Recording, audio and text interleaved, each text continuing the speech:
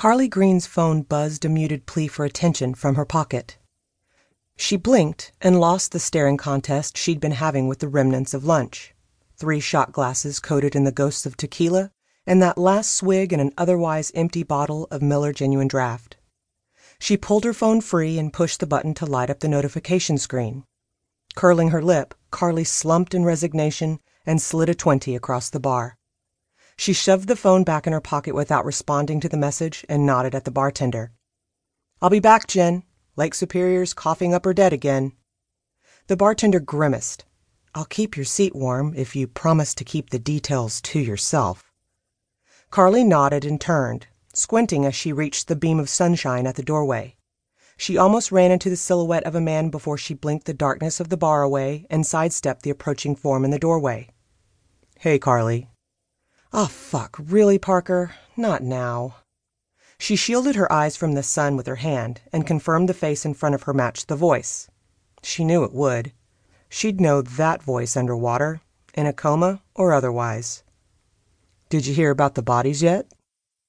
Her annoyance washed away instantly. "Bodies? With an S?" He nodded excitedly. "You were listening to the scanner again, weren't you?" "It's my job." "No. Your job is to report the news, not make shit up based on a cheat sheet for scanner codes and your imagination." "Ouch, Carly, that hurt."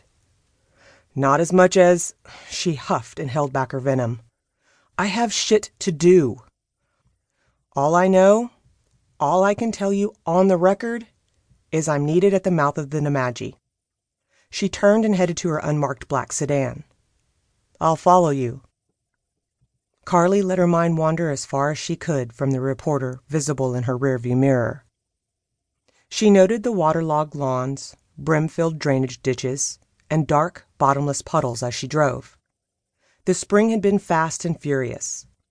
Between the thick lake ice melting too fast as temperatures rose too quickly, to the heavy rains having nowhere to soak into because the ground was still frozen and hard as a rock. Souptown really was rather soupy at the moment. Carly thought, and as usual, when the thaw happens too fast, that bitch of a Great Lake floats something up from the depths of winter's abyss. Carly remembered the summer her family had moved from Ashland to Superior's East End, and she found herself suddenly within walking distance of what was officially only the Inner Bay. The bay, the inlet, the outer current, the lighthouse stretch, it was all the same to her. No matter the particular area, no matter the technical name, it was all Lake Superior. And Carly had learned at a very early age the lake was no lady and had a hell of a temper. She'd been witness to incredible storms, which had raged stronger than they should merely because of the lake's ability to make weather worse if it hovered above her for too long. She'd been frightened into her parents' room in the middle of the night when she was younger, and onto the couch as she grew. She'd heard of, but never been victim to, the small craft warnings, which really meant, get your ass off the lake. And the year she turned 11, at the end of the summer, Carly learned what the lake was capable of coughing up. Memories, pain, death. Rather than being pulled from the depths by the thawing ice of spring, little Sarah Jane Preston's body had been dragged from her resting place by a vicious late-season storm. Carly shuddered as she remembered the vision. The dress tattered by age and rot, but still whole enough to be described. The pattern of tiny blue flowers still vividly clear in Carly's mind.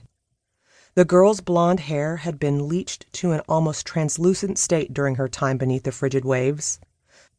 She remembered the cop tripping in the wet sand and jarring the body, causing the head to roll toward the onlookers, sending a squeal of horror through the crowd and giving Carly nightmares for months. That was the first time Carly had heard the term floater in reference to the dead occasionally coughed up from the depths of the Great Lake. Today, she was the cop. Hopefully, she wouldn't trip in the sand and cause nightmares.